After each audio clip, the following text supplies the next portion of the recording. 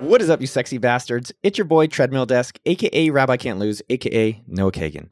In today's episode, I talked to Sahil of Gumroad.com. This is a money episode. Sahil runs Gumroad.com, which is one of my favorite new sites for content creators. It's one of the best ways if you're creating templates, designs, art, images, ebooks, whatever it is, to sell it online.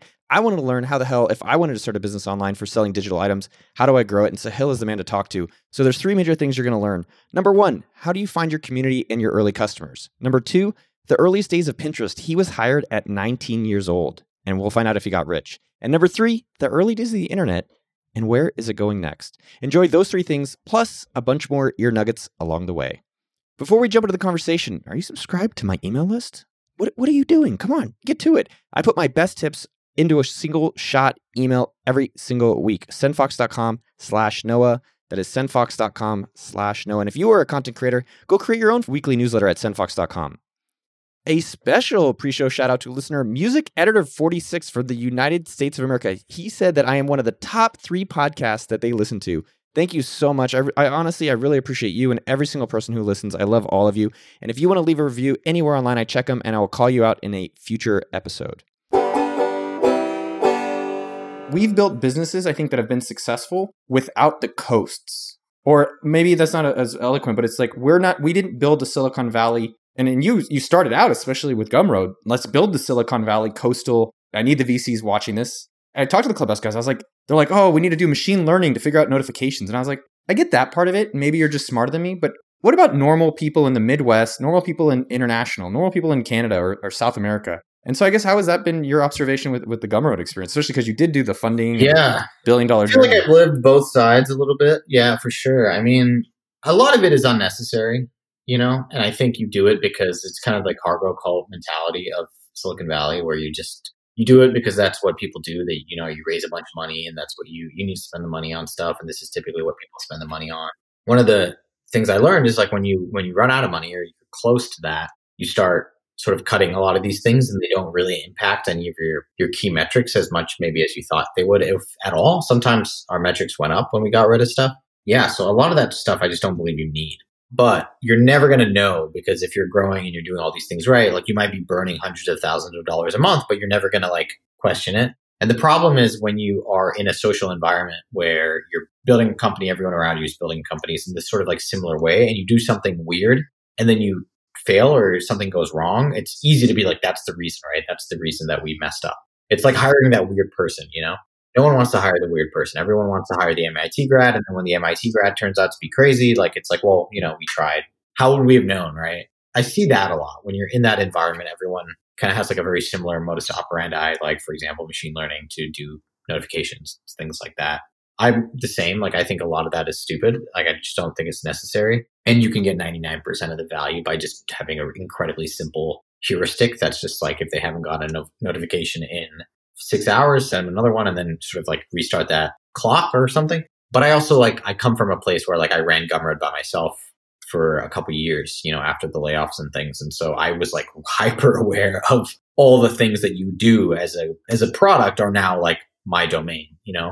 I had to kind of understand and know about all these things. And so I feel like I have like a sort of inflated sense of cost of like building a new feature, supporting a new thing, you know, having a new marketing channel or what have you, that, you know, like a Facebook group that we're maintaining or a Twitter account or whatever. Like these are all things I'm like, shit, I have to do all of these things. And so I decided to get rid of a lot of them. I just like, we don't need this. We don't need to support this feature. There's like 7 people that use this. Let's kill that. And it's been like amazing because the product has like drastically simplified. We probably cut, you know, dozens of features, small little things here and there. And it means that we can move so much faster, and running the business is sort of cheaper and more scalable than it's ever been, which now as we grow in reaction to COVID has been nice because it's like, I don't have to like, you know, there's not all these new users using all these annoying features, right? They're all kind of coming into this like simple, streamlined thing that we are after years have determined is like the right sort of way to use Gumroad, and like, let's go for that. I think you're the future. We're trying to do it from the business angle. I think you're doing it from like this creator angle, like the Shopify for e-commerce. You're the digital e-commerce platform. And I'm trying to do it with the AppSumo world on business people. Like if it's business knowledge, business tools, that's what I want. And I think there's this huge world of like designs and Photoshop stuff and all this stuff that's amazing on Gumroad. But coming back, I mean, for my audience and maybe YouTube and the podcast, people may not know, like, so early on, you were, how early when you took the funding? Maybe just a little bit of the early story, just for. So I got started in tech in Silicon Valley. I learned iOS development in high school and stuff, but I got my first job at Pinterest. I was employee number 2. I was 18. Were you based in the Valley? Yeah. I was based in Palo Alto. Did you go to Palo Alto High or where'd you go? No, I grew up in Singapore, actually, abroad. Okay. And then did you come to Pinterest and move to Palo Alto for the job? Yeah. So I went to USC in LA for a semester, and then I dropped out to join Pinterest, moved up to the Bay Area. How'd you get the job? Ben sent me an email out of the blue. He saw my work online. Yeah. Some app I made, Data, it's called. And it was on Hacker News. I think I submitted it. And he just said, hey, we have this thing called Pinterest, helps people collect, share, organize the things that they love. We need an iPhone app. Do you want to help us make it? And I said, sure. The number one thing I want to talk with you about is all the people now who are unemployed, all the new creators of the world. It's like, I want to learn more about that. And you have the inside knowledge, the inside track. But I talked to this guy named Varun in India. He's in India right now. And he's like, man, I need to get a job. I'm applying for jobs. He asked me to look at his resume. And I said, I don't really like believing in resumes. You have a great example of it where you did something that was a magnet. So maybe for people who don't have jobs, but they have some talent, video, writing, marketing, let's say you're not at Gumroad, what kind of recommendations or what would you do all over today around that? Yeah. I mean, I think the absolute best thing you can do is build something. Whatever you're being hired to do. For example, I was being hired at Pinterest to build Pinterest for iPhone, which is what I did. If I have a portfolio of apps that I've made and designed and built and put on the App Store and built marketing pages for and done the whole thing, it becomes really easy to get hired for that sort of job. Even, like Ben, it wasn't just Ben. I talked to Evan from Flipboard and Kevin from Instagram. And I knew a bunch of these founders. I don't know, as an 18-year-old cold kid that doesn't even live in the Bay Area, it was kind of unique. But it's because doing that as an 18-year-old kid was unique. The reason that Ben thought that he had to send a USC's freshman an email about iOS development was I assume he probably looked in San Francisco and was like, either these people are too expensive or no one knows how to do this. And Pinterest was super small at the time, right? So they're not looking for just an engineer. They're looking for someone who can design, build, kind of just say, hey, we need Pinterest for iPhone. And I can say, okay, cool. Yeah, I know exactly what you mean. I can go build the whole thing. Same thing I did for Turntable. I built Turntable FM for iPhone. That was like a 3-week project. Billy over there and Seth I talked to about that. I reached out to them about that one though. But it's really just about proving that you can do the job. And the best way to do the job is to just do the job before you get the job, right? And so if you can make videos, if you can write, if you can do any of these things, a resume is basically here's a, these people think that I can do these skills. I got good grades relative to these skills. And that's fine if you can't just show the skills in action. But if you can show the skills in action, if someone sends me a link to a thing that helps people creators accept commerce payments, and they're like, hey, I know Ruby and Rails and React, and I built this thing, go play with it. And it's great. The literally 90% chance that they get to work at Gumroad, I pay them $100 to $200 an hour, and they get to learn from me and work with the team and all these sorts of things. And a lot of people are like, that's unbelievable. There's no way that's possible. Otherwise, you'd have hundreds of people. And I'm like, seriously, no. The truth is, I can say this out loud to lots of people, and very few people will actually go out and do that. That's just what I've learned. I've tried with Twitter and things to be really loud about this is how you get a job at Gumroad. This is how you blah, blah, blah, blah, blah. When we talk to creators, the same sort of thing. I'm like, this is how you become a successful creator. But the truth is it's hard. It requires a lot of time, and most people are busy doing whatever they're doing. And a resume is fine, but it's kind of like a last resort. If you can't show your expertise in a different way, you're stuck with the resume. It's funny. I've definitely hired people. The past 3 people I've hired, I just saw their work, or they did work for free. They just showed me things. They're like, here's stuff I've been doing. And I'll do some of the stuff for free even, which I didn't even ask. And now they have very high salary jobs that they seem to enjoy. The funny thing is, you made me reflect on my mom. I work with this guy, Mitchell, and she's like, oh, where'd he go to college? And I was like, I don't know. I think he went to Indiana, but I'm not really sure. Or other people like David Kelly. I think he went to Syracuse. But I think the point is I haven't asked for a resume probably in a few years. I haven't even looked at one. And I think the people that have been the most impressive are the ones that take initiative and do some of the things that you've talked about. That's a great reminder. Yeah, we had a PhD from Caltech one time at Gumroad for a couple of years. And it came up at lunch one time. And I was like, you have a PhD from Caltech? What? It's cool, but it doesn't really matter in the context of, what we were doing. So yeah, and it doesn't affect your pay. If you can do the work, you get paid. You're not getting a boost because you have a PhD necessarily. So. Well, I thought the irony in what you said is that you're telling people, hey, go do stuff, create stuff and show it to me, and then maybe I'll hire you. But that in and of itself might give them their own job, where they don't actually need to go get work for anyone else, which I've been, I'm trying to encourage everyone to go do. Like, how do you become your own boss? Like, no more bosses. It's not that you shouldn't work for other people or work with other people, but you should try to do whatever it is that you can control your future and your current situation. At least that's what I want everyone to do. I want you to be in charge, where it's not like the virus, my boss, this person fucked this shit up for me. I fully agree. Like, that's my goal, is to just like control the variables in my life and my universe. I think the coronavirus has fucked with everyone about that, because it's like, oh, I can't do this and I can't do that. Well, it's like, what can you do? Let's like expand that circle as much as we can.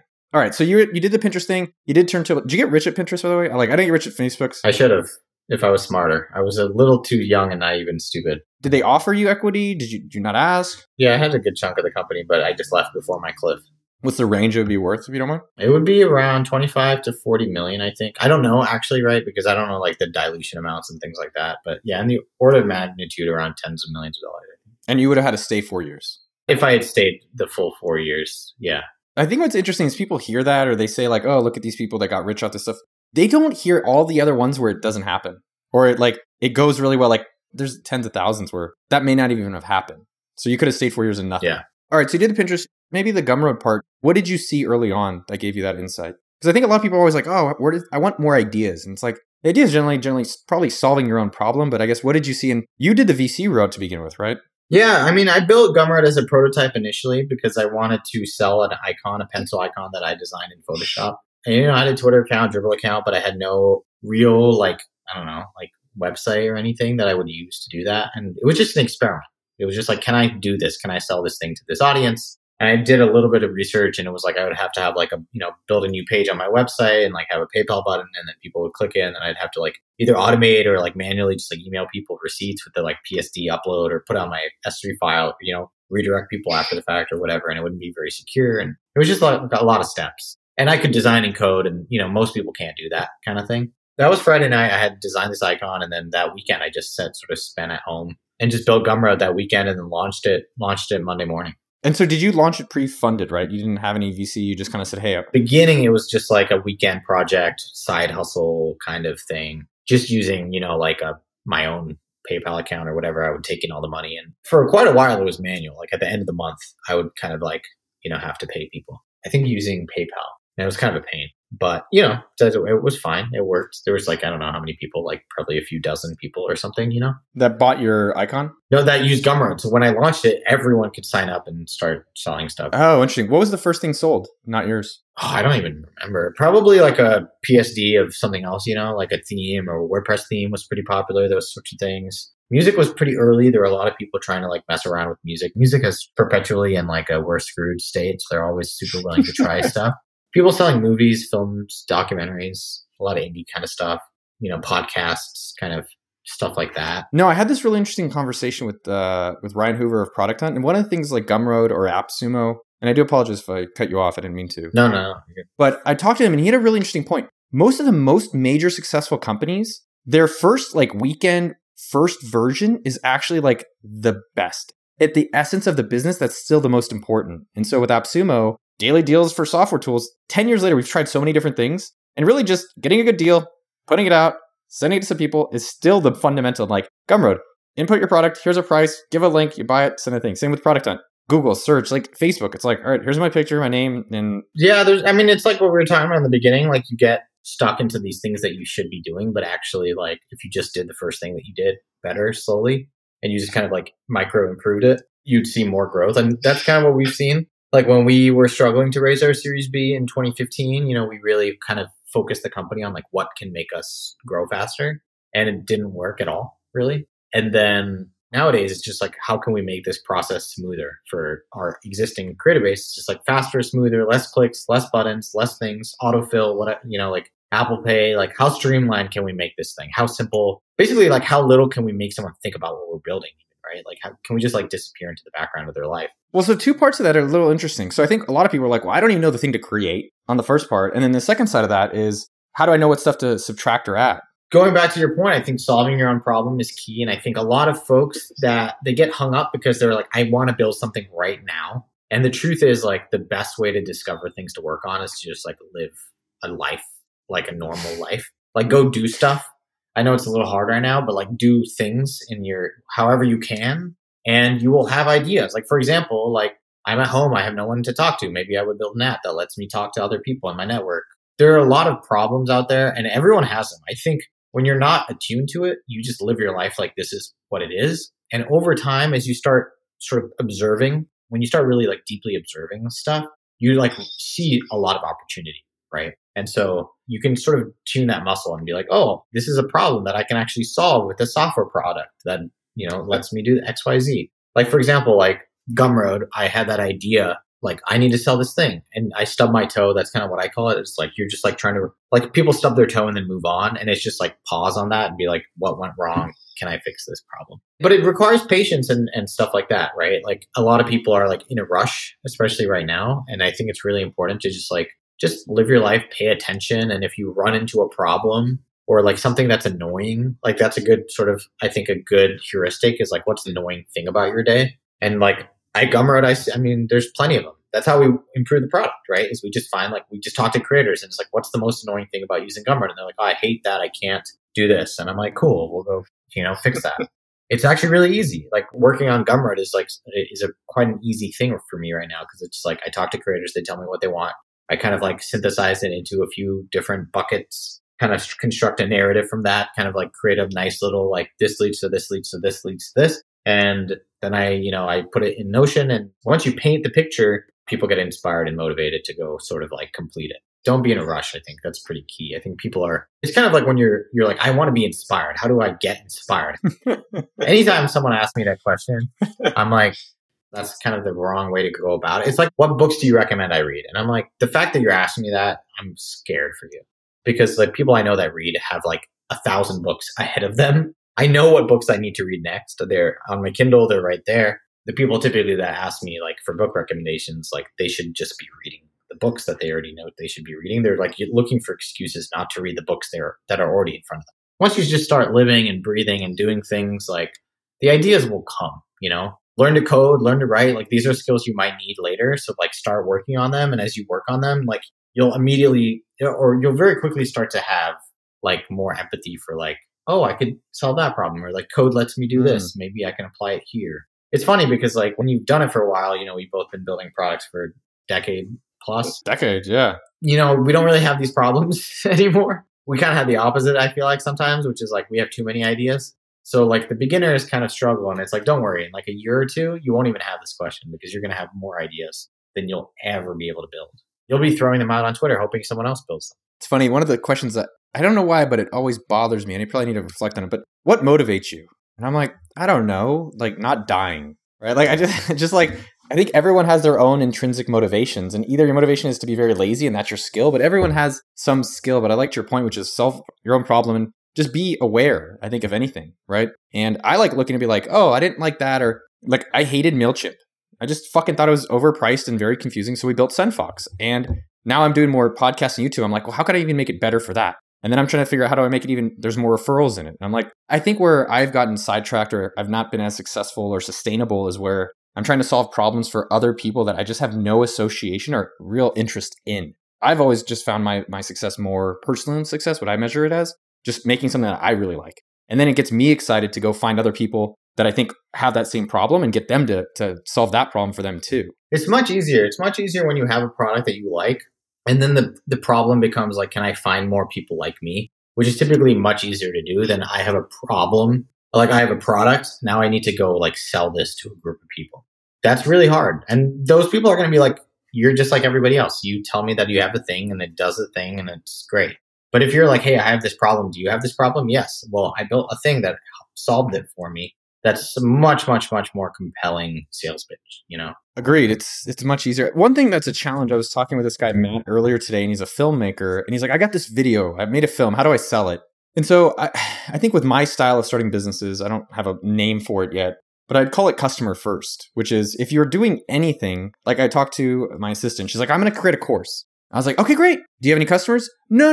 I'll find them after I pay the $19.95 subscription for the course platform. And then I need to do ads. So I'm taking a course on how to do ads. And I was like, do you have anyone who's bought it? And she's like, no. And so I've always kind of been encouraging people. So if you want to have a video business, go find people to pay for your videos and then make a video. Or if you want to be a course, go find people to teach your course on. Because it's easy to put something on AppSumo. It's easy to put something on Gumroad. The hard part is actually finding the people that say this is a real problem that I'm excited. That's by far the hardest part for sure. I mean, I think I see this with creators all the time. People ask me like, what do people want from me? And I'm always just like, just ask them. Like, ask your audience. Ask your audience. Like, literally tweet it. Like, what do you want from me? What would you pay for? Like, the problem is that is kind of a mask, I think, for a different question, which is like, I don't have an audience and I don't know how to get one. And the ways I've seen that work are tedious and boring and slow.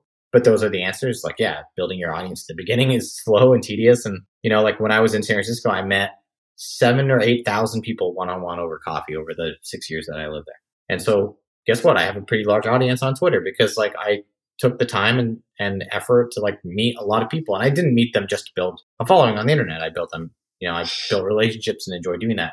But it's like, you can do the math on like how to build an audience. It's not that hard.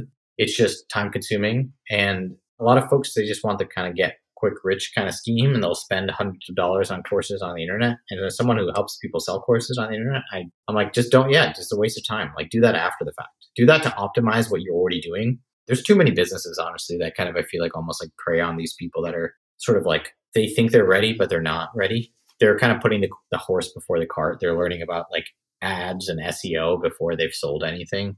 And it's like, that stuff comes like years later. Like, you don't need to worry about any of this stuff.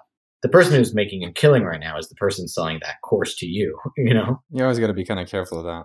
How are you running the business very specifically when you were funded versus how are you running it now? I think you bought everyone out? Yeah, most people, like we still have like a little under 2 million on the cap table, but yeah, most of the business, it's been bought back. So yeah, I mean, so we raised 10 million bucks over the course of like a few years from all these Silicon Valley people. And we ran it like a Silicon Valley company. You know, we hired a bunch of people. We got an office in San Francisco. We did that whole thing. We solved, you know, every problem by spending money or, you know, on a service or people. And it was great. Honestly, it was a lot of fun. Like, we had a great culture and like great people and everyone was living a great life, but the business like was not profitable at all. We were burning $300,000+ a month, you know, that whole thing. And so in 2015, we did the round of layoffs, got to profitable. Basically, we like reversed everything we did. Like, instead of having an office, we didn't have an office. Instead of having meetings, we didn't have meetings. It was like, we all know what we need to do to get profitable. Like, let's just focus on doing that. And we don't have to talk. We don't have to do team building exercises. We don't have to do any of this stuff. You know, we don't need an office, like none of that. And then once we got there in 2016-ish, you know, I was like, okay, cool. What do we want to add back? Right. Like, now we have enough money. We can sort of like pull some of these things back into the company. And I realized like basically none of it. Like, I don't really need any of that stuff right now. And now, you know, we're 3 or 4 times bigger than we were when we did the layoffs. We're, you know, growing faster, even like relative numbers. And it's just like, it turns out I don't need that stuff. I don't need an office. I don't need, you know, like a big team of people. We operate remote, asynchronous. Like, we just use Slack, Notion, and GitHub to like communicate. You know, super low drama. Everything's in writing. Everyone works their own schedule and it works. Like, it works great. And we don't need, people ask me all the time, like, how do you deal with like community and social bonding and politics and all that stuff? And I'm like, we don't do any of that. Like, we don't have any of it. And by the way, people have figured out now with coronavirus that like, you don't need a lot of this stuff. It turns out like your company is probably still functioning. Some of them, the online ones. But I think the solid, good companies that have, you know, you can work remote. Obviously, it's a privilege in many ways, but you can work remote possibly. You don't necessarily need to come into the office every day. You probably don't need a bunch of meetings in your calendar that you think you might. You don't need, you know, like crazy documentation on sprints and agile development. And like, you just need to ship a product and charge money for that product, and everything else is optional, right? Stop making it simple because it's complicated. I need to buy books. I need to buy courses. People are trying to sell you on stuff, and I'm sure I'll sell you on something too at some point. But yeah, you don't need it. I like to think about it like, I built Gumroad. It did its thing day one, Monday morning, that night, that, you know, that weekend or whatever. And then I've just been adding to it. But like, it's all kind of unnecessary, you know? It's not like Gumroad needs, I mean, clearly it didn't. It works. It does its thing. We've sent $10 million to creators in the last 30 days. Like, it's clearly doing a thing. It's working. So like, you can tell me we need an office, but you're missing like the second half of a sentence. Like, every time you say need, you need a to, right? You need an office to blank. So you can just clarify what that is for me, and then I'm happy to listen to you. But if you just say, I need this, I need that, I clearly don't. Like, I don't have a water cooler channel in Slack. We don't do team meetings. We don't do all hands. We don't do any of this stuff. So like, we don't need it, clearly. We're profitable. We're growing I don't know what that 2 is for people, but my guess is that it's just to be normal, to be like not weird, to feel like you're not sort of like maybe unveiling that maybe there are other things that they might feel like they think they need, and you're showing them that maybe they don't, and they're dealing with this dissonance. I think that's a lot of it probably. But my guess is that we're going to see a lot more companies that look a lot like Gumroad, a lot more like Gumroad at least. For sure, dude. Yeah, but like a lot less, certainly a lot less like what Gumroad used to look like in 2012 to 2015. The thing I've been wondering and excited about is like, there's so many problems nowadays and there's so much opportunity. And I'm just trying to get that message out there. And I think Gumroad is one of the best platforms for that. For me, I think about all the challenges now, like communicating in a group of more than 2 or 3 online is actually really hard. That still has not even been close to solved. And there's just so many other kind of interesting things that are out there. What are the numbers? Like I was curious what dials you look at. So what are the dials you look at to see how your plane is flying? And I want to start jumping into what stuff is selling really well, what stuff is actually disappointing. I'll do that. And then I got the follow-up on that. Yeah. So the dials I look at, typically there's 2 only. There's a couple more, but they're sort of secondary. The top 2 are basically how much volume creators are processing. So how much money creators are actually making, right? Which is around $10 million a month right now. And how much revenue we're making, which honestly, like I could probably just track the first one because our revenue is roughly the same, or at least roughly scales. But the revenue, which is around, I think we just crossed 700 MRR, 700K MRR. Dude, good. Congratulations, man. Yeah. So, solid. It's pretty good. Yeah, not bad. 2 things I got to add, man. I talked to this guy a few weeks ago. He's like, yeah, I've got a 6-figure business, whatever. It's not a 7-figure. I wish I could come across here and just slap the dude. I'm like, good for you, man. You're not sitting on the sidelines. You're not complaining. You did it. You can't get to a 7-figure business without being a 6. It's hard, man, because we all want certain things. Like I was talking to someone who wants their second product, and I was like, you don't even have a first product. And the other thing that I have noticed, man, is that to be a millionaire, like I am a millionaire, and not bragging, it took me 10 years. Yeah, you're right. It takes time. And you said what? Yeah, everyone has to suffer? You have to suffer. And I talked with Tom Bilyeu about this. The guy's really interesting. I love this guy. The Quest nutrition bars, those Quest bars you see at the store. He said, and I really loved it, he's like, you have to have a reward that matters and is so good for you that you're willing to go through the suffering. And I was like, that's what I'm talking about. Yeah, I mean, like Gumroad 5, 6, 7 years in even, like did not look like an interesting business. Like VCs wrote it off, 6 years in. Yeah, it took 8, 9 years to get to a place. Now I think the sentiment might be if you tweeted out like, how's Gumroad doing? Most people would be like, oh, they're a great business. It's a 9-year-old company. It took a long time. And honestly, I think if I talked to most founders and I said, if you were building a business and 7 years in, you were where Gumroad was 7 years in, they'd be like, that's not for me. What do you mean? Where were you? Just to be clear. I mean, 7 years in, I had no employees. We were doing maybe $2 million in revenue. We had $16.5 million on the cap table in preferences, right? Like buried. So that means that you have to sell it for over 16 million for you to even start getting any money? Yeah. We were doing around 2 million maybe in ARR. So it's unlikely. Growing 15% year over year. So very few people, I think, would have taken that deal. Honestly, I wouldn't have taken that deal, right? If I was another person and I was coming in, I would have been like, why would I work here? Which I know because no one worked there except for me. I was kind of the only person on the ship.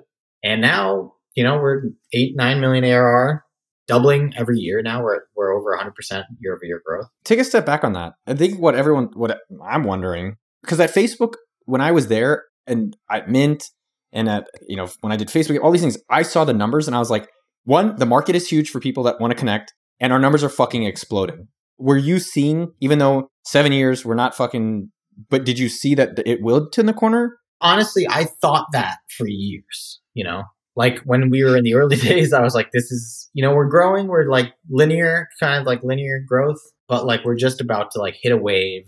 And we just never really did, honestly. And even 2017, 6 years into the business, over 6 years into the business, 6.5 years, we were 15% year over year growth, which if you're not familiar, like growing 15% year over year is nothing for most. If you're a startup that's raised millions of dollars, like that's a failure. You heard of this? They call it Andrew Chen is always telling me triple, double, double. He's like, if you're not tripling first year, tripling second year, doubling, and then doubling. Double, nothing.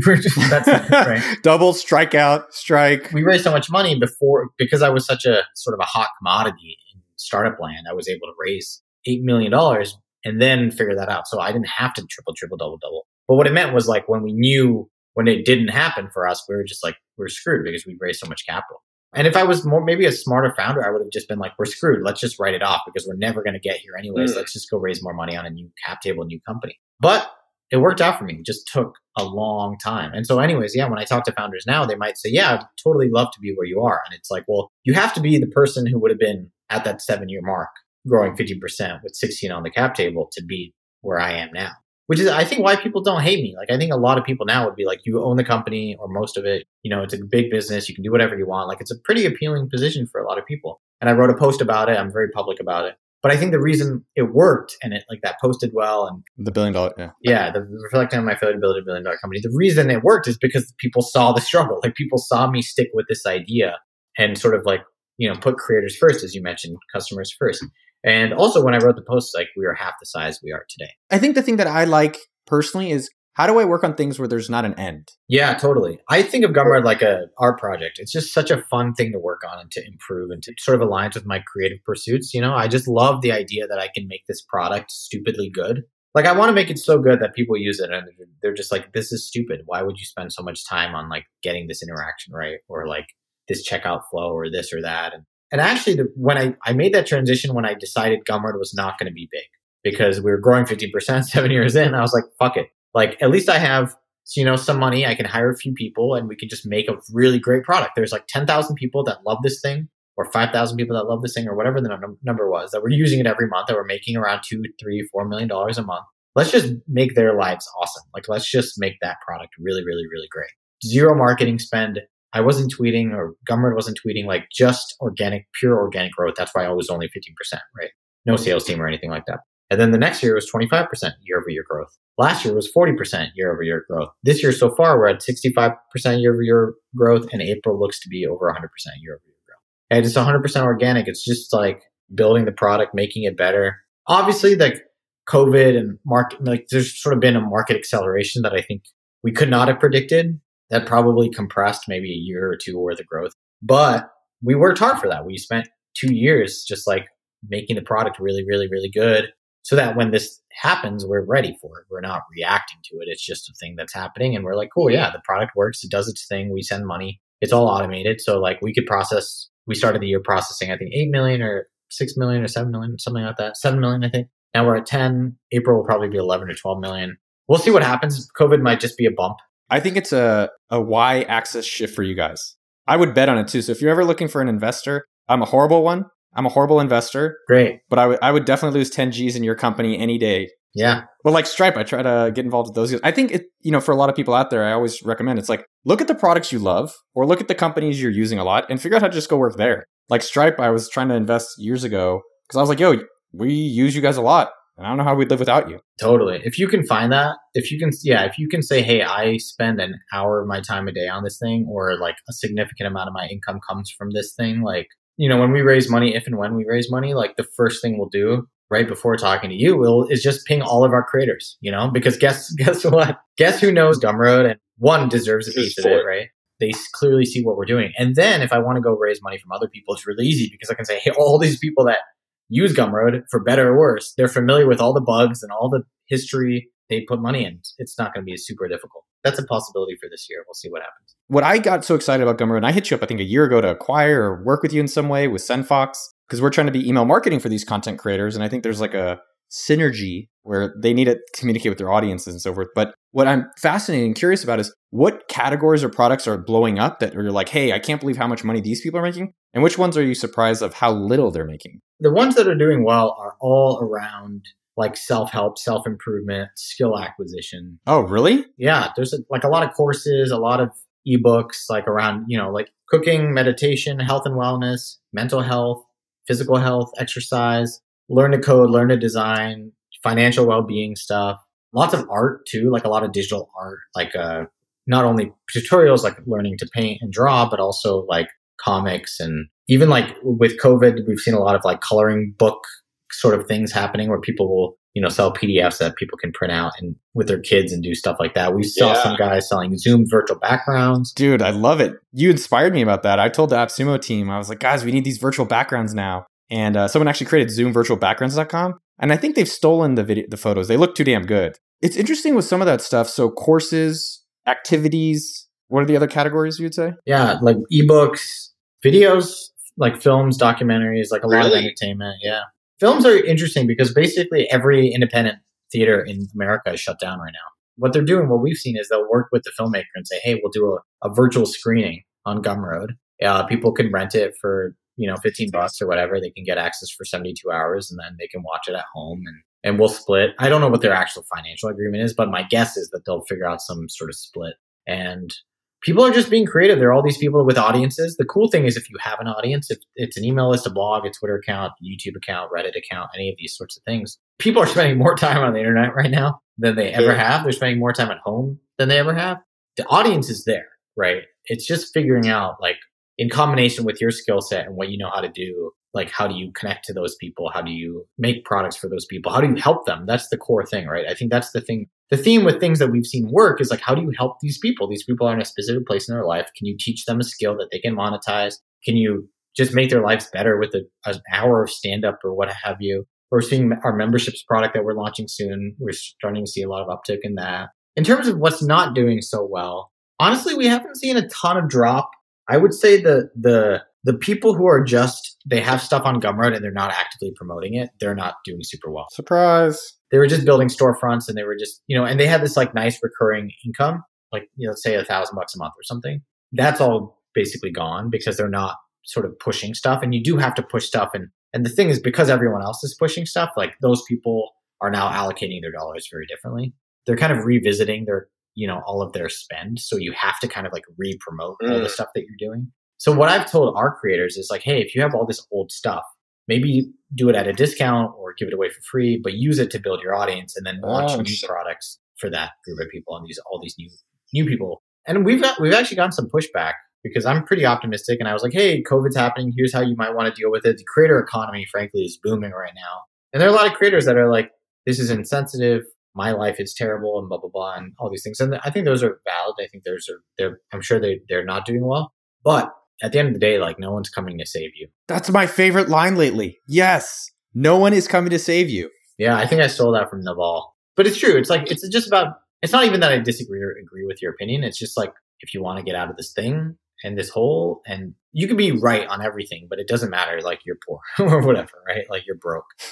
Yeah, you just have to figure it out. You just have to learn. Like, I built Gumroad, I learned to code. It's like, I didn't complain about not knowing how to code or like complain that it's a XYZ thing is wrong with the startup industry, even though I might believe all these things. Just like, well, I want to play the game because the game is worth playing. I don't agree with the rules, but I'm going to play by them. And, I did pretty okay at the game. You can't just wait for the world to be perfect. I think the opportunity is this chaos and is in this uncertainty. If it was stable, there's less opportunities for you to stand up for yourself and take advantage. I mean, I think the thing out there is people, I saw a comment earlier and it was like, well, you didn't lose your job and you didn't do this. And I think the same thing could be said where you committed 7 years to something that wasn't actually going to be a big success. And I think some of these people want that success day one. I know I do too at times. I want to read a book, get the answer to all the fucking questions I have and hope it is easy. I want that easy button. Mm-hmm. But you can only buy that at Staples and they're out of business. There's that quote, like, if you can't have me at my worst, you can't have me at my best, right? And like, I think a lot of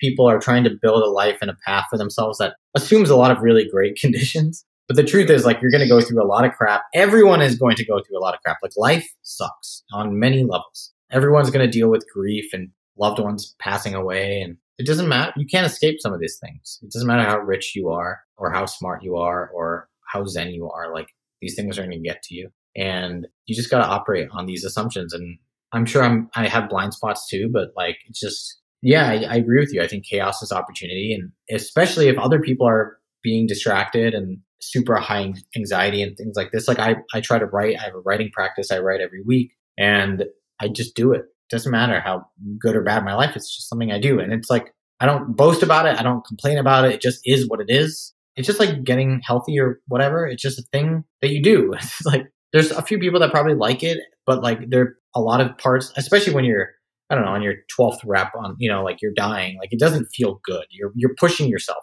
It's something that you do because the result is going to be worth it. And I think ultimately that's the case with most things, and yeah, it's true. Most people aren't willing to stick with it. If you're willing to do that, just show people you are, because by doing it, just do the thing, It's funny. You listen to all these podcasts or videos or courses or ebooks, and at the end of the day, you just do it. You ever heard of Art Williams? Oh, that rings a bell. He founded like 2 large companies, and he has a speech called "Just Do It."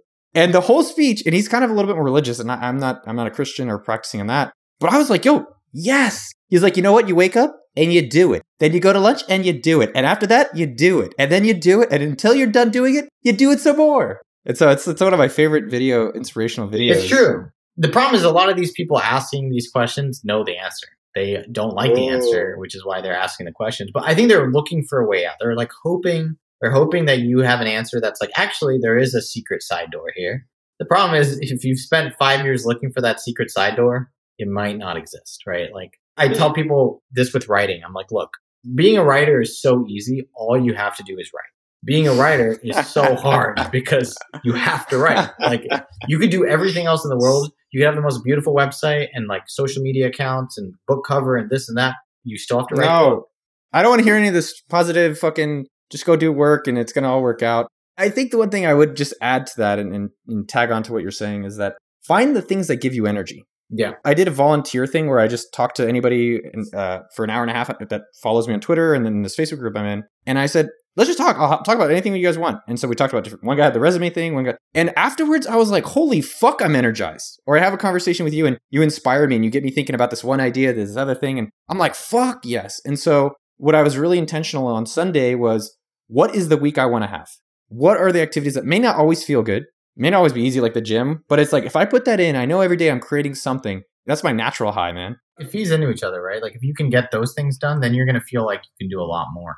Big time. I mean, I think it's like you have to look at what in your life people or things or activities are adding and what stuff is subtracting. And if you have a job, that's part of it. But figuring out where can I spend as much time as possible in the adding section. So let's just say I have an idea. I want to have a coloring book. I'm a really bad drawer, but let's say I have this idea for Austin art coloring book. And this is me. I don't have a social media presence, but I'm a good drawer. What would be your approach on me getting my coloring book and maybe helping me get to maybe $1,000 a month? Like, how would you even start thinking about it? How would you go about it? Like, walk me through like your thought process. Well, the first thing I would be probably start an Instagram account, maybe a YouTube account too, and then just start posting your work, doing live streams, even to an audience of 0 for now. Find the relevant subreddit, either local, like the Austin subreddit, like try to be as specific as you can. The word I always use is community, like find your community online. And a community, the difference between a community and a network like Twitter might be that on a network, like you join the network and like no one knows who you are, right? You're just like another voice out of millions. But a community is kind of like it's kind of like entering a room where like everyone kind of knows you now exist. So for example, Reddit, doesn't matter how long you've been on Reddit. If you comment on Reddit, your comment is equal to everybody else's comment, right? Effectively. That's really great if you're a newcomer because you don't have to compete with all these big people who've been there for a long time. That's so it's like find those channels. Like Reddit is a great one. For me, it was Hacker News. I started commenting on Hacker News in the early days of my tech career. Find out where do people who draw hang. By the way, if you're selling drawings and coloring stuff, your audience is going to look probably a lot like you. Because the problem is like, you're like, oh, anyone wants this. So like, what does that mean? It's like, well, first find the people closest to you. That's going to make your life a lot easier. Reddit is great. YouTube is great. Find forums online. There are tons of forums. You're not competing with a ton of people to do that. Build your audience. At the end of everything, like in the comments, like if it gets a bunch of upvotes, like links. By the way, I post my stuff on Instagram here, or I do live streams on YouTube here, or what have you. And once you get to like a few hundred people, it'll start building. It's like a snowball for sure. It's like you're literally adding like a couple people a day. By the way, tell all your friends about it. Tell your family about it. If you don't feel comfortable doing that, you don't deserve an audience anyways. I talk to a lot of creators and a lot of them, they're like, my work's super good and I don't have any followers. It's like, well, have you told your friends? And guess what? You look at crowdfunding campaigns, like the first 5, 10, 20%, friends and family, right? Like if they're not going to back you, no one else is. Again, I don't agree that that's the right, like that's what it should be. Personally, I think it should be. It's interesting. The first thing you triggered for me was in funding for most Silicon Valley companies or tech companies, what's the first round that most people actually talk about? Friends and family. Friends and family around. But in all other businesses, they're like, oh, let me go find people that don't know me and don't even like me yet. Yeah. And I did an experiment where a guy, and I'd say build an email list, right? So you need some way to communicate with your audience. And you could do free coloring book. Like, hey, here's a free coloring page. Give me your email on sendfox.com. And then you could sell that book on Gumroad. And that's huge. And I was like, all right, let's post this on your Facebook. And he had like a hesitation, right? Because it's scary. And, even today I was posting something on Instagram and I was scared about what my high school, not even friends anymore, would fucking think about me. This up here it's a powerful thing. And it's also like it hurts you at times. So I think it's practicing going into this stuff. maybe for you and me, it's not as scary anymore, or we have to find new levels of fear, but it's just starting to put yourself out a little bit. You forget, I think, when you've been doing it for so long, like maybe in the early days when you're like first telling people like, hey, I left school, I'm joining a startup or whatever. Like, it's not easy, but the truth is it is who you are. Like, that's what you spend your time doing. I think when you don't feel comfortable telling people it's insecurity, by the way, it feels great. Like, once you get across that and you're like proud of what you're doing and spending your time, it's like the best feeling in the world. And by the way, people ask you, they're like, hey, how's that thing going? Like, people ask me all the time about my painting. I'm not the best painter in the world. Once a week, someone's like, hey, how's your painting doing? They're not like, how's Gumroad doing? How's this? How's your Twitter personality? All that stuff. They're like, how's your painting? You know? So like, you can build relationships with people if you're willing to be open about what you're actually spending your time on, what you actually care about. I would agree with you, by the way, like email list, free once a week or what have you. And then once you have 10, 20, 30, 40, 50 drawings, you could do pay what you want on Gumroad. You could just say it's $5. You could do different tiers. You could do topics, you know, and then once you have 1,000 people, you know, on your email list, you'll make, I don't know, you probably make $100, $200, $300, honestly, from that. That's the beginning. And you can get there within 3, 4, 5 months. In a year, you'll be at, you know, $500 to $1,000 a month. And the thing is, as Gumroad had this arc, right, where it was like this. That's what's going to happen to you too. So you might 3 or 4 years in, you might be making a couple $1,000 a year, and then you're going to have a moment, and all of a sudden you're going to be making $20,000, $30,000 a month. I've seen that happen multiple times. So 2 things I want to highlight that I think are very important is that if I have 1,000-person email list, how much do you think I should be making? If assuming it's 1,000 people who are interested in my stuff, like ballpark that. If they're genuinely interested, I would say like at least $1,000 a month from that. From 1,000 people? I've seen $1,000 a month from 1,000 people. What were they selling? Just to give an idea. Yeah, selling ebooks, for example, would be a good example. Ebooks or video courses. Sometimes more. I mean, I've seen people with literally like hundreds of email subscribers make like $40,000, $50,000 a year. But those, I assume that those must have been like, you know, relationships they would have had in person or have bought prior things or something like that. And they were selling very high price, like workshops and things like that. That's interesting. And I think the other thing that you said that I'm going to highlight, and I'll come back to one thing, is that it does take about a year. Let's say you should be making money in the first month. Where the problem is that if they're not making the $1 million the first year, like, oh, this thing's failed. That's one thing I always want to like hammer people's home. Like, it's only took me 10 years, only 10 years. Like the 10,000 hour rule is actually the 10-year rule. The second piece of that is, I don't know, I think one of the things we were talking about that got me excited and I want to encourage people is like, the hardest part is the first dollar. The hardest part, and I talked about, I had a course about 5 years ago and we took it offline. I might release it for free. 2 people today reminded me like, dude, the fact that I had to get a first dollar on this new thing got me hooked. Once you get almost that acceptance, that validation, that level that like I'm creating something of worth, and even $1 is small, but it really is like, oh shit, now the momentum train is off. Yeah, totally. It's a binary switch, right? It's like you went from not making money on the internet from random people to now making money on the internet from random people. And the truth is, software is amazing because guess what? If like 30 more people decided to give you money, you would have more money. Like, you didn't have to do anything extra.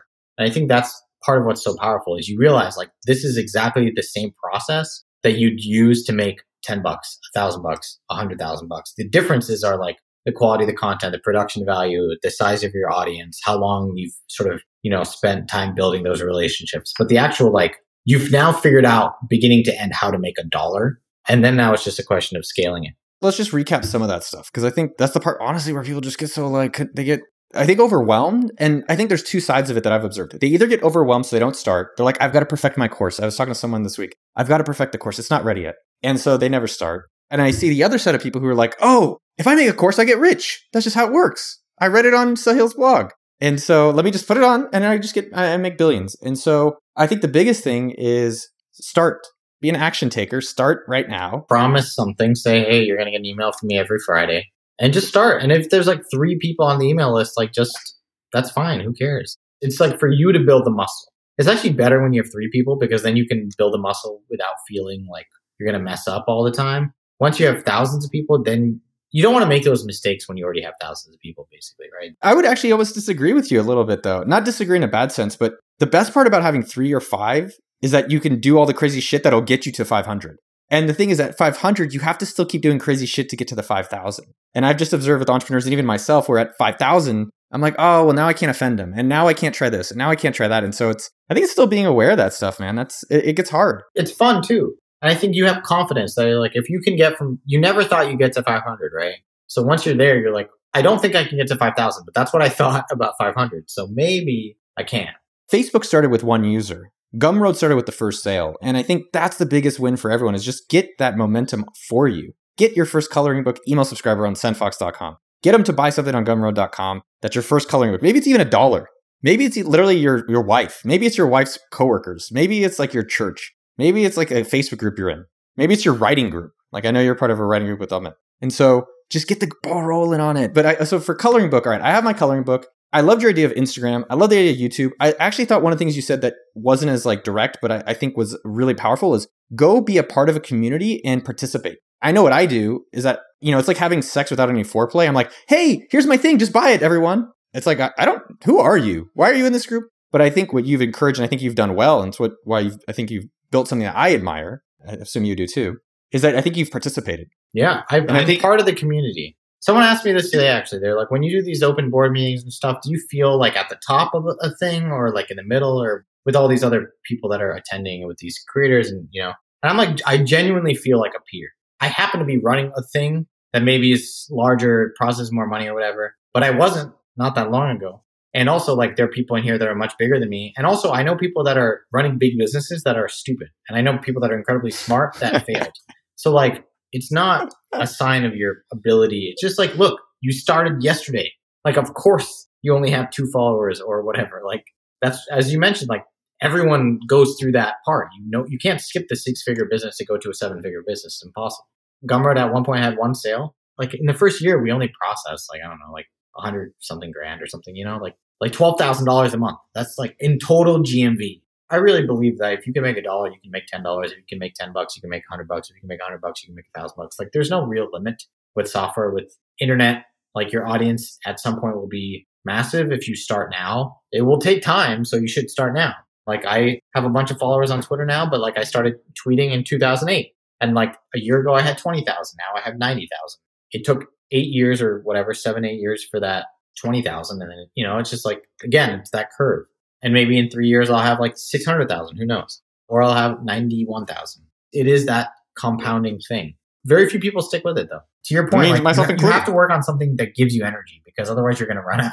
You're going to run out of energy like way over here. You're not going to make it this far. And this is when it gets really fun because now where Gumroad's at, I'm like, I feel like I can conquer the world. Like I can hire 3 or 4 people. I can build an entirely new product. I can go do that. I have a bunch of distribution. I can go tell a bunch of people. They'll know what it is immediately. I can go, I can get it in front of people, etc. Like it's a really powerful thing. And it took time. It took a lot of time to get to where I am. And you're going to be alive for a long period of time, hopefully. So like, don't feel bad that it's going to take 10 years. Like that's great. That's just how long it takes everyone. As you mentioned, it's a 10-year rule. And I can look at many things in my life and be like, yeah. And writing is the same thing. You mentioned I'm in a writing group. I write science fiction. Like that's literally my MO with it. Like when people ask me about it, I'm like, yeah, I'll write 1 million words, 100,000 words a year for 10 years. That's the goal.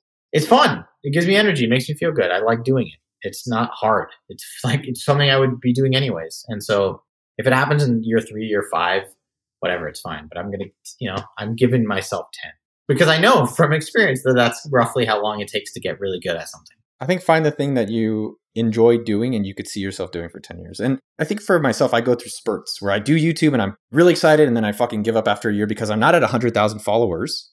And I don't even call them followers, but 100,000 audience. And I'm like, well, this is a failure. I did it with my podcast. I did it with YouTube. And I think I've really come 180. I'm hoping and I'm working towards is how to sustain, right? So how to create a system around the things you enjoy doing. I enjoy content. I enjoy getting to share your story. I enjoy talking about Gumroad. I enjoy talking about coloring books. I don't like doing coloring books, but I like talking about them. I think it's figuring out the way that you can do that and keep evolving it so that you want to be doing this for some long period of time. Yeah. And the truth is, if I do write for 10 years, almost definitely all the other goals that people have around this stuff, I will have accomplished, right? Like I will probably be published. I will probably have a book you can read. I will probably have multiple books you can read. I will probably be someone interesting in the community of science fiction and fantasy and hang out with some of my favorite writers and talk sci-fi and stuff. In my opinion, it's an inevitability because if I've truly stuck with it for 10 years, guess what? I know people who've stuck with it for 10 years. They've all been able to do these other things. I know a lot of people who did not stick with it for 10 years. None of them were able to do some of these things. Some maybe got lucky, got to, thing, but it really is honestly that simple. If you started a business and then 10 years later, you're still running the business, it's probably successful. Oh, I hope so. Like, show me a business that isn't. How many products on Gumroad are products selling about how to sell on Gumroad? If you asked me that question like 2 months ago, I wouldn't be able to tell you. Like, there would be so few. But because of this new spike in growth, there are all these Gumroad creators. This is, by the way, another point to starting early and getting started. Is now when there is a new rush of people, you can actually be there teaching them. So we have all these Gumroad creators that have built audiences over the last year or two that are like, hey, I have 10, 20, 30, 40,000, 60,000 followers. I can teach people how to use Gumroad, how to sell on Gumroad. So now I've seen tons and tons of products, actually. Some of them have already made thousands of dollars.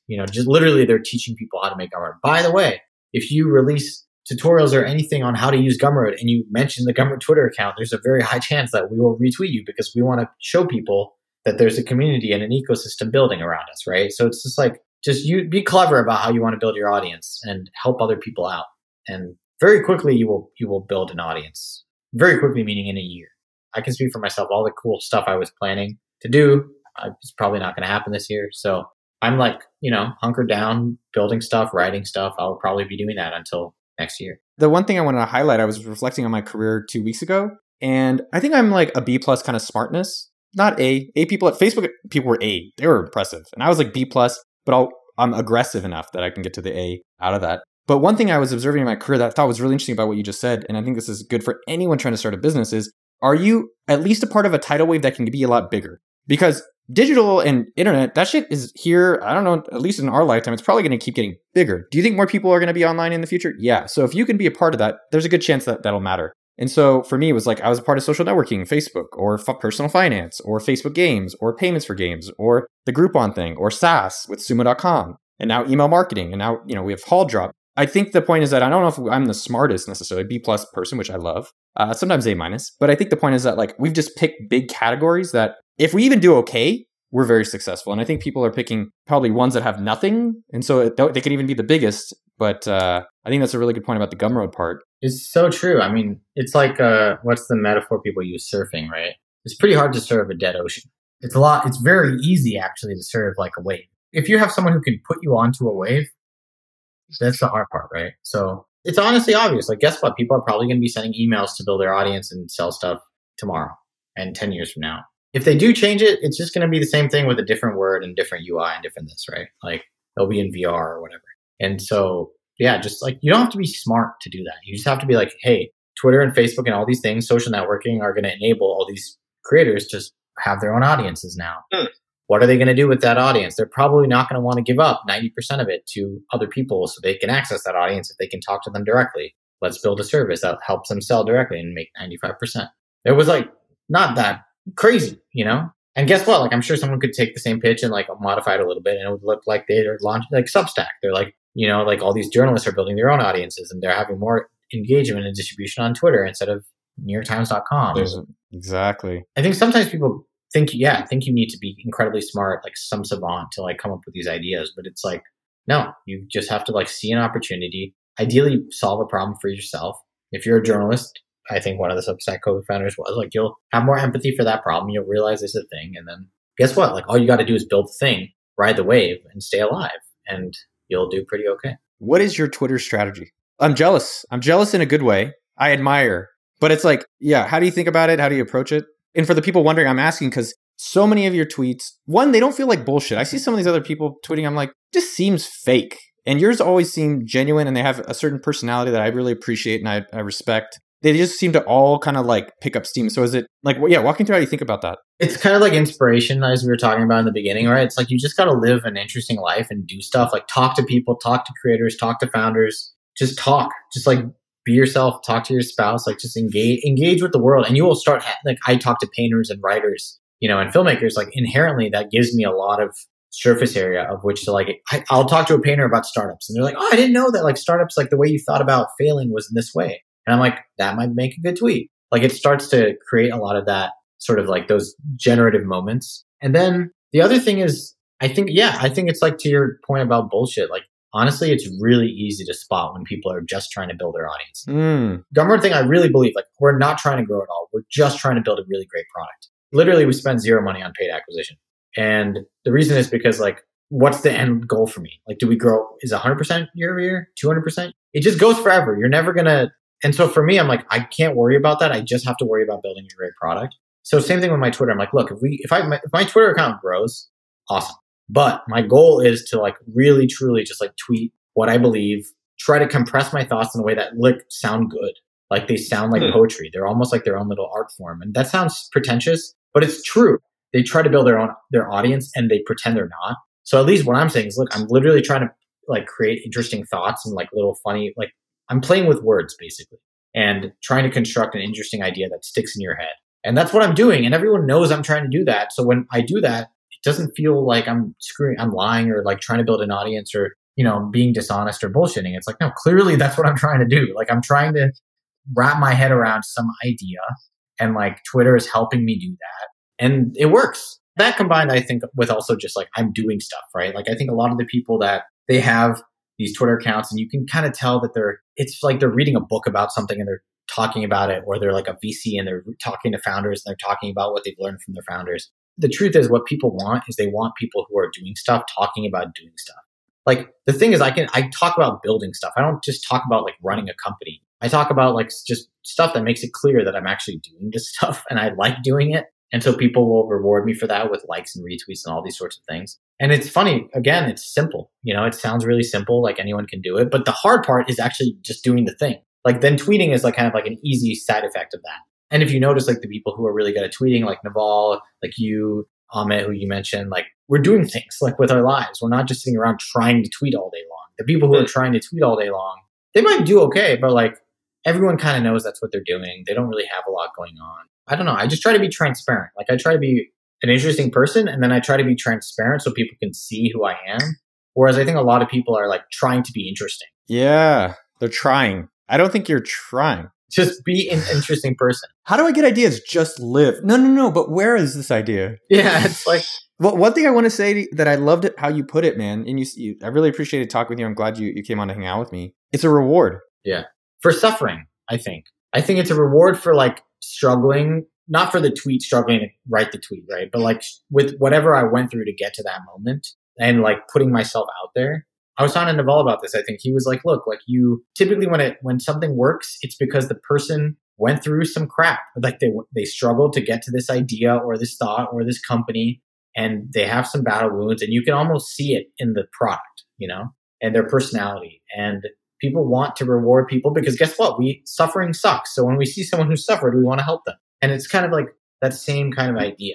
But the truth is very few people want to admit that because it's vulnerable. It says that like I suck or I failed or I suffered or I'm not perfect or I messed up or I had to do layoffs or whatever it is. And so when you're willing to do that, then, like sharing the Gumroad numbers. I share the Gumroad numbers every month, not because they're good, not because they're bad. I don't add any commentary. I'm just like, this is what the numbers are. And I think it sets me free, honestly, because it's like, look, this is what it is. Now it's great. Now people are like, oh my gosh, Gumroad's growing so fast. But when I first started sharing the numbers, it was small and we were barely growing. If Gumroad flatlines again, like I'll share the numbers. If it dies, I'll share the numbers. Like it's just, I think people really appreciate that. The truth is, I tweeted this yesterday, actually. It's like, write like your audience is smart. And I think a lot of people try to think that they're really smart and they have to educate their audience. But it's much better to just like assume they're really smart, assume they're just as smart as you are, and just talk to them like a normal human being. That's what everyone wants anyways. They don't want that like university professor who's trying to sound really smart. I know people like that all the time. Everyone does. And like everyone knows what they're up to. They're dealing with their own demons and insecurities and no one likes them. One, I noticed that you retweet old ones, which I love because like I think in social media, there's this stupidity that I have and everyone has where you think everyone saw it that's supposed to see it. And the reality with social media, these companies are incentivized to keep those things from our audience and customers so that we pay to reach them. And so I like that you're revisiting old stuff. The thing I just want to highlight that you said I thought was really interesting is I don't do ads. And that's what we can have another discussion about marketing and things like that. But I think the question that's really interesting is how much is enough? Like if we grow 100%, if we grow 200%, and I know Andrew Chin is one of our advisors at AppSumo and Sumo Group. He's always been like, grow more. And I'm like, well, what does that do for my life? Like I'm still going to have my car. The one thing I am curious on the Twitter part that is that you put out a lot of really, I like your thoughts and I appreciate, they feel genuine. And I think that's maybe what you were saying all along, which is be authentic for what you really are saying. Cause like when I tweet or like I'm trying this Venmo challenge this week and we just talked about it on Sunday because I thought I heard someone else do a different type of thing. I was like, that just seems like fun. And that's what I want to put out. how have you or do you deal with when you put something out and it's like, people are like, yeah, I don't care.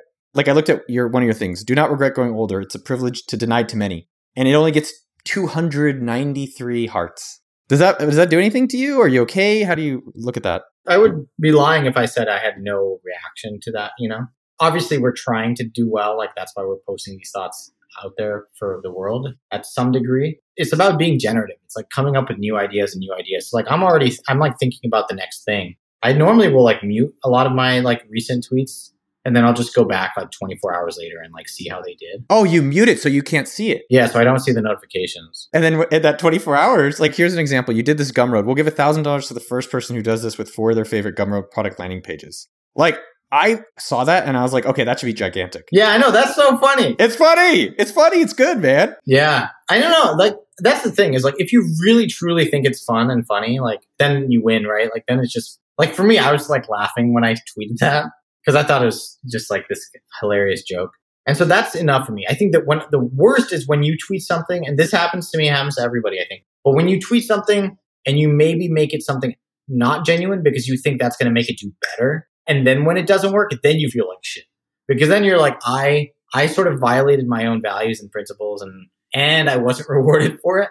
But really, you should feel that way either way. And honestly, like one other thing that's really helped is sometimes some people would just DM me and like, or even just in person, people would be like, hey, that tweet that you had about this thing, like was really, I don't know, resonant with me, or I think about it a lot or whatever, or help me with this problem like in my company. And almost always those tweets like are the ones that just don't do well at all. For whatever reason. I've noticed this over and over. Like someone yesterday said, this is one of my best things you've ever tweeted. And it was like a tweet that got like 300 likes or something. And so that gives me some sort of like sense of like, it's not always an accurate measure of how valuable, just like revenue might not be an accurate measure of like how valuable your company is to people, to actual people, human beings. Like a tweet like count might also be like imperfect, right? In terms of like, is this the number of people? Like someone asked me this, like this many people replied and said you were wrong. Why didn't you delete the tweet? I'm like, yeah, but like 15,000 people saw it and didn't say anything. So like, you don't know. Yes, you're right. Like more people replied and said negative things than normal, but like a lot more people saw it in general. Like I don't know the answer to that question. No one does, And honestly, the other thing, no one really cares. Like tomorrow, no one's thinking about. Yes. Oh man, that was a really bad tweet. I wonder if anyone's thinking about it. It's like, no, they're thinking about their own shit and their own lives. Their fucking crazy ex-husband or whatever it is. I think the thing that I struggled with 2 weeks ago was I put out like a YouTube video, and Twitter to me is stupid as shit. So it's not about Twitter, but I think the point I'm trying to reflect on for myself and for the audience is this is everything.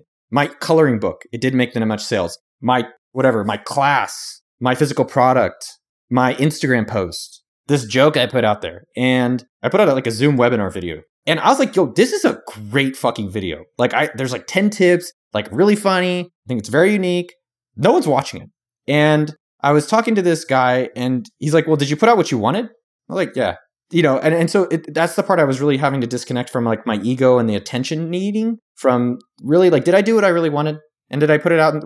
Cool. And I love what you said too. It's like, all right, next. Like, I think, dwelling on the creation and the judgment or the lack of recognition of the judgment, recognition of the whatever action. Like also if things are going amazing or you have some super hyper viral tweet, move forward. Because otherwise, like you just spend your whole day being like, oh, look, how many tens of thousands of people have engaged with this thing. They don't even know who you are. They just hit like and moved on. I think if you apply the rule, you have to apply it on both. There's definitely days where like AppSumo has like a killer sales day. Like we're promoting deposit photos and people really love that and it goes really well. And there's days where it's like we had a really low sales day like a week ago and I'm like, well, all right, well, I'm cutting my salary. And, it's interesting to disconnect from like, are you living the life the way you want it to live? Obviously, you have to pay bills and stuff like that. But are you doing the work and the creations that, I don't know, that fulfill you, that give you that energy, that give you that buzz? And honestly, like I think the people I respect the most are the people that are like they do certain things and they just love doing those sort of things. They spend time with their family, whatever they happen to be doing. They pet their cat, etc. And then they don't care about a lot of this other stuff. I'm like, hey, what do you think about this thing that this person said? And they're like, I didn't see it. And they're like, well, what now that you know? I was like, I don't care. Who cares? Why do you care? Just focus on yourself. Focus on, like this is all there is, right? There's nothing else. Like there's no magic. I think coronavirus, I feel like it's really taught me like, this is life. This is what life is. This is like spending time cooking, eating, sleeping, like doing when you're retired, this is what we're going to be doing. Like, so make this nice for you because this is it. this is what most of life is. You know, you're not doing that stuff 24/7. Most people certainly aren't. And that's why I think I'm kind of happy, is because I invested in trying to figure this stuff out after the layoffs and stuff. I kind of went through that quarter life crisis, and I'm like, I could be at home for months. I'm totally fine. I can tell you're loving it as an audience and as like a observer. That's so important. I can tell you're loving this too, man. Like, I think it's like the easiest thing and the hardest thing, because if you're loving it, then you can just spew whatever, and like people will love it because it's like they're feeling it, they're getting it, you know? Yeah. And if you're not loving it, it doesn't matter how smart you are and this and that. Like, people aren't going to jive. They're not going to get it. It's like a superpower. People want to work with you. People want to invest in you. People want to help you. It's like a stupid advice, but it's like almost like find out how to be that type of person. Like, just find out how to be happy. And like, if you can get happy, then all these other things will be a lot easier to do, in my opinion. And yeah, it's true. I think it's a big reason my Twitter account is successful and all these sorts of things. People can tell that I'm having fun. I'm making stupid jokes, but I'm like, I'm having fun doing it. It's apparent from the outside. And you know, if someone's not happy, it's like, that's what you only have to take 7 years of really hard times to get there. Yeah, there you go. One other thing I wanted to observe that you did on this Twitter that's interesting is you're actually like posting a fucking shit ton a day. I didn't even realize how many. Twitter kind of buffers it, right? So I don't even think about it. Oh, yes, dude. One of the things you did that I'm going to go copy is I like that you go back and take all of your old popular stuff and just repost it. It's like, hey, guess what? That's my it's like having a restaurant having a favorite dish and being like, all right, yeah, we got rid of that one. Now we have shittier ones. It's like, come back, bring the good shit first. I'm definitely going to borrow that one. And sometimes I change it slightly as like an Easter egg for people that notice. I posted one about being embarrassed to ship, and I changed it from 8 years to 9 years because it had been a year since I tweeted it. And so I just like make jokes, and sometimes people call me out and I'm like, yeah, I know. Obviously, I know I'm doing it. I did it. Do you have to quote yourself? I know. I don't know what the policy is. Like, and there's no rules on Twitter. It's not like you're not allowed to do this. Like, guess what? I said good morning to my wife yesterday and today. I don't know. It's funny. People have these like perceptive, like, or sort of like these rules that they've made up for themselves, and they kind of enforce them on other people. And when you say, actually, I don't abide by those rules. Oh, man. They're kind of like, well, no, you should. It's like, no, you made them up for yourself. Like, don't put them on me. I was biking, and the quote I thought about was just no apologies. Mm-hmm. And you said it, and I think to be an entrepreneur, to create and put yourself out there, you can't ask for permission. Because if you ask for permission, you are an employee of sorts. And I think to be a creator, you're saying, this has not existed before, and I'm going to take a chance to make that stuff. And I'm going to take a chance to put myself out there to do that. You have some wisdom. You're going to have some like spiritual guidance. And I can't wait to hear. So whatever your final thought is of your head, what we should have for dinner, whatever it is, I'd love to know. Oh, man, that's open-ended. That's dangerous. That's really dangerous. This is a tough one, but I really believe that like no apologies is a good one. I think that's great. I think I love apologizing. I love it. I honestly think it's one of my favorite things to do. But what I try to do is I always try to like really get it around what I'm apologizing for. So if you're just saying like, I'm sorry for doing a bad thing, you're not sorry for that typically, because like there's a whole set of scenarios that led you to doing that thing, and that's who you are or who you were at the time, and blah, blah, blah, blah, blah. What I try to do is I always try to like be like, I'm sorry for blank.